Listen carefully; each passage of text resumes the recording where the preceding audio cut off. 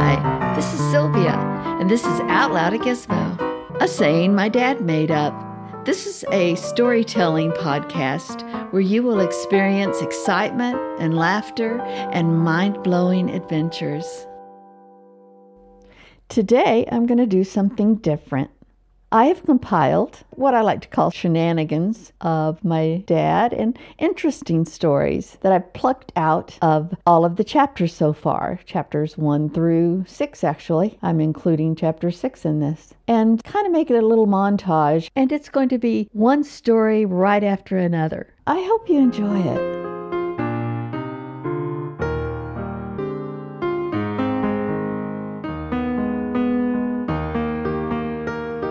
Chapter 1. Mr. Moore had a pen full of hogs close to our house, and I would throw things over the fence for them to eat, under the watchful eye of Mama.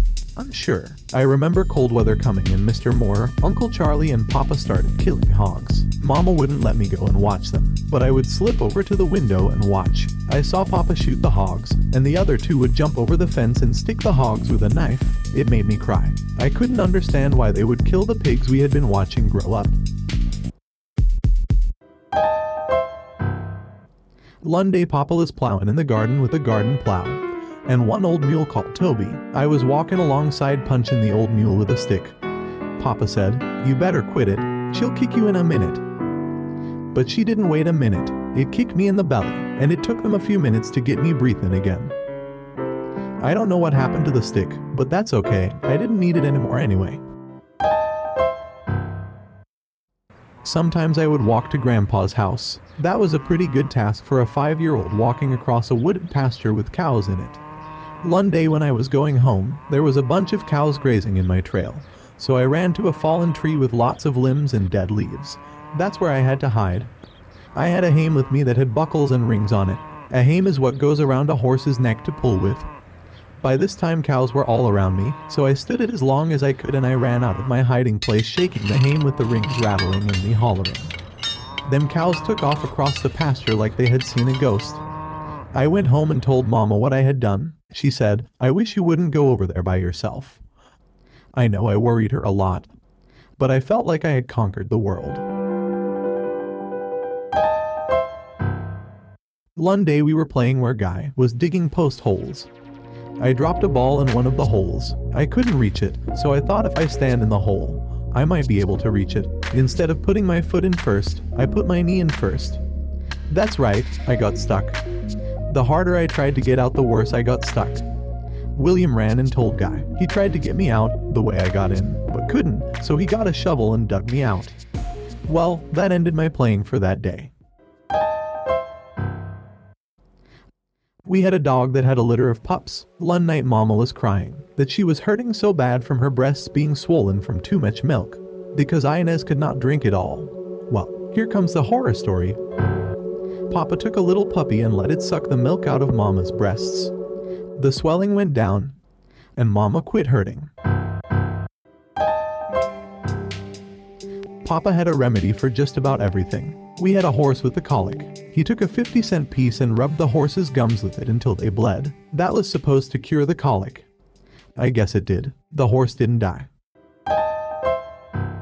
Chapter 2. Early spring 1924. We came to the White River. It had a large bridge with overhead steel frame, and a sign that said, "Automobiles only." But Papa couldn't read very good, so he drove the team up on the bridge, and he noticed it had big holes in the center with narrow walkways on each side. Mama told Papa what the sign said. So Papa got out of the wagon and got in front of the horses, and told us to get out of the wagon and off the bridge. He made the horses back up until they were free of the bridge. Then we all got in and forded the river. The water was up to the bed, and the horses were almost swimming. I guess that was the most frightening thing that happened to us on the trip so far. Papa started plowing the land with a turn-in plow. I kept after Papa to let me plow. One day he did. He put the lines around my waist and hands on the plow handles and told me to hold it straight and tight. Well, I did, until the plow hit a root of a bush and threw me 4 or 5 feet out in the plowed ground. That ended my plowing. I was 7 years old. I remember one day I was splitting wood for the stove with a hatchet, and I split my finger open. Mama got some soot out of the stovepipe and filled the cut with it and wrapped it up. Just another country remedy, I guess, because it worked very well. I still have the scar to prove it. Us kids in the neighborhood would choose sides and have war games, throwing corn cobs at one another at Davis's barnyard. I could throw a corn cob real straight. I could also throw a rock pretty straight. One day I was playing in the road, throwing rocks, when Barney Ward, the truant officer who lived up the road a ways, came down the road in his Model T Ford. One of my rocks caught the middle of his windshield. I always wanted to be a baseball pitcher, but somehow that stopped me from throwing, and sitting down too, for a while, if you know what I mean. That windshield cost Papa $3. The reason I remember that so well is Papa tattooed it on my brain. I still go to the Lone Star School. I have a hard time fitting in at school because the kids make fun of my name and call me Picket Fence and Crockett for Davy Crockett. And they would call me Patches because I had patches on my pants. But I told Mama I didn't want to go to school anymore unless I got some new breeches, so she told Papa not to make me go to school. I don't know how long I was out of school, but one day Barney Ward, the truant officer, came out and asked Papa, "Why isn't the boy in school?" And Papa said, "Because he doesn't have clothes fit to wear." Mr. Ward said, "They want you to get that boy back in school." Papa said, "I want you to get out of here, and don't come back here." He took Papa at his word and left. Well, I finally got some new clothes and went back to school. One night we went to the store. While William and Henry were buying groceries, I stayed outside, where some more kids were. It was the same kids that William and Henry had told to leave me alone. But I guess they had forgotten about it. One of them hit me in the belly as hard as he could, and ran. I stayed doubled up for a while. Then I went in the store. Mama said, "Where have you been?" I said, "Outside." I didn't tell her I was learning how to breathe again. Chapter 3. Papa told Grandpa that if he would hire someone with a truck to come after us, he would pay for it. So, Grandpa hired Oliver Parks from Tom, who had a 1923 Model T flatbed truck with high side boards. No cab, just a seat on the gas tank. Oh boy, was I happy to get to ride in a truck. Mama and the girls got inside, and I got on top of the truck. Papa, Grandpa, and Mr. Parks rode in the driver's seat. We had car trouble and flat tires. I never knew you had trouble with trucks. I thought you only had trouble with horses and wagons, because when our wagon wheels and rims got loose, we would stop our wagon in the creek and take a bucket and pour water over them until they would swell up and get tight. This time, I was seeing something new. It's the first time I ever saw anybody take a tire off, take the tube out, and patch it, put it back on, and go again, with me on top of the truck. Oh boy, them fence posts were really going by fast. Mr. Parks said we were going 25 miles an hour. I remember one day at school, William and me saw some girls go in the outhouse. We broke off a tree limb. We took the limb, stuck it up under the back of the outhouse, and shook it. The leaves on it sounded like a rattlesnake. Oh boy, you talk about screaming. It sounded like Elvis Presley being on stage at a girls' convention. We took off down a hill and came back to school from a different direction. The teacher and a bunch of the bigger kids were looking around in the bushes. We ran to where they were and asked, "What are you looking for?" And they said, "A snake." We started helping them look, but never did find one. Chapter 4. One day at school, we heard 2 gunshots, and the teacher said, "It is breaking the law for someone to shoot a gun so close to a school." Then, someone came to the door and told the teacher, "Don't let the kids out for a while. There has been a murder-suicide across the road. Mr. Byers shot his wife and himself." They let school out for a few days. I'm sorry about the deaths, but glad about no school. I remember William and me would swipe snuff from Grandma and hide it under their house, which was about 18 inches off the ground. I will never forget the first dip of snuff I took. It made me so sick, I said I would never do it again. But I did. George and Bessie would have dances at their house. The next morning, William and I would go over to their house and we would find 2 long already rolled cigarette butts that the rich people from Idaho threw out and tried to smoke them. One day, Papa was cutting wood in the front yard when Roy Lee Baker and Barney Hen Thorne came by, and they were drunk. Roy Lee started calling Papa names. He started toward them with the axe in his hand. Then he stopped and threw the axe down and started after them. Barney said, "Burley, don't let him bother you. I will take care of him." And he took him to George's house and put him to bed. The next morning, Papa talked to him. He said he didn't remember it. Chapter 5. Grandma and Grandpa's place had 5 rooms and an outhouse with 2 holes. It had a big farm and a pecan orchard, 25 acres. And we had only a 3-room house with a 1-holer outhouse. Oh well, you don't need company in one of those kind of places anyway. One day we had a swarm of bees on a tree limb behind our house.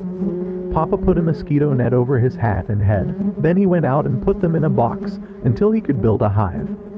The next day, when he was moving them from the box to the hive, they got under the netting. I think he forgot what kind of a knot he tied, but he finally got it off. And he had lumps on top of lumps all over his face, but that didn't stop him. He made him another netting and went back and finished the job. Chapter 6. Papa planted a big cotton crop. When it came time to hoe, everyone big enough had to hoe. William and I were still pulling pranks. We would hoe real fast and get way ahead of the rest, then cut great big weeds and set them out in Grandma's row. Then she would raise the hoe up about 4 feet, come down real hard, and cut that weed and pull it up. I think she knew what we were doing from the start. Anyway, she said, "You boys keep this up, and I am going to tell Burley and Grandpa to work you over." Well, that's all it took to stop us. Aunt Pearl, Papa's oldest sister, lived on Norwood Creek about 3 miles from us. Us bigger kids would go over to Norwood Creek and find a deep hole. None of us knew how to swim, so we would take syrup buckets and tie them together and make floats out of them. Then we'd float in the muddy water and fight the snakes off with sticks. Then, sometimes some of us would go to the end of Clear Lake, where a sawmill had logs floating. We would take a gig and walk out on the logs and gig for fish in between them. At night we would go along the banks with a flashlight and gig bullfrogs. Come to think of it, I don't think we had flashlights, we had lanterns. One time, Grandpa let me go with him to the gin, and one of the mules didn't want to move. He sat on the ground and balked. We thought we would have to put in another mule, but Grandpa said, "Wait a minute." So he took a handful of shucks, put them under the mule's tail, and struck a match to it. The shucks blazed up, and the old mule got up in a hurry. After that, all you had to do was strike a match, and the mule was ready to go. Just another one of Grandpa's remedies. I remember, Old Man Gray came one day in his 1-horse buggy. I guess he came after his share of the cotton and pecan money. When he got ready to leave, he said, "Burley, I got a job for you. I want you to bring a cow down to my house." Well, that night I was expecting to see a big fancy house, but to my surprise, he had a 2-room shack. With 1 bed, we all 3 had to sleep on the bed, and I had to lay in the middle. I had Papa on one side, Mr. Gray on the other, and both were snoring. It sounded like 2 sawmills in action, but it was a good thing, because I was a bedwetter since day one. With the consistency of Old Faithful, I laid there forcing myself to stay awake, with their help.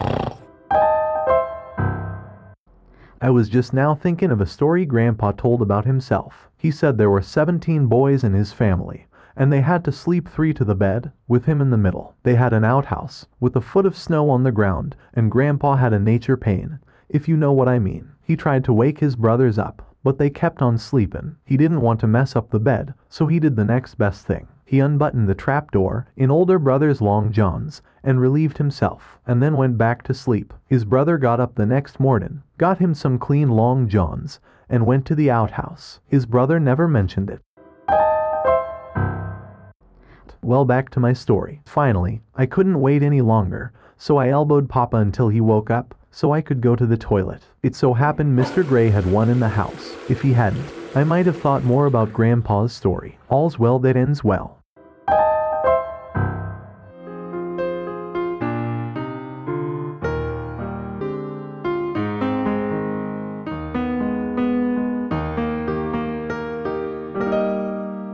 Well, that was nice, wasn't it? I enjoyed putting this together. I hope you enjoyed listening to it. I have some different little things in mind, so be looking forward to some little change-ups here and there from time to time in future episodes.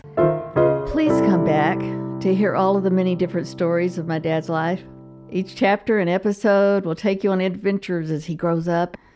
And don't forget to press subscribe or follow so you can come back and listen to the real-life stories. Because I want you to be able to envision his world through your ears. And goodness gracious, out loud a gizmo, you're in for a wonderful adventure. Bye-bye now. This podcast was hosted by Sylvia Gant. Thanks to my dad, Dave Pickett, for writing the stories. A special thanks to Uncle Bill Pickett for the piano music.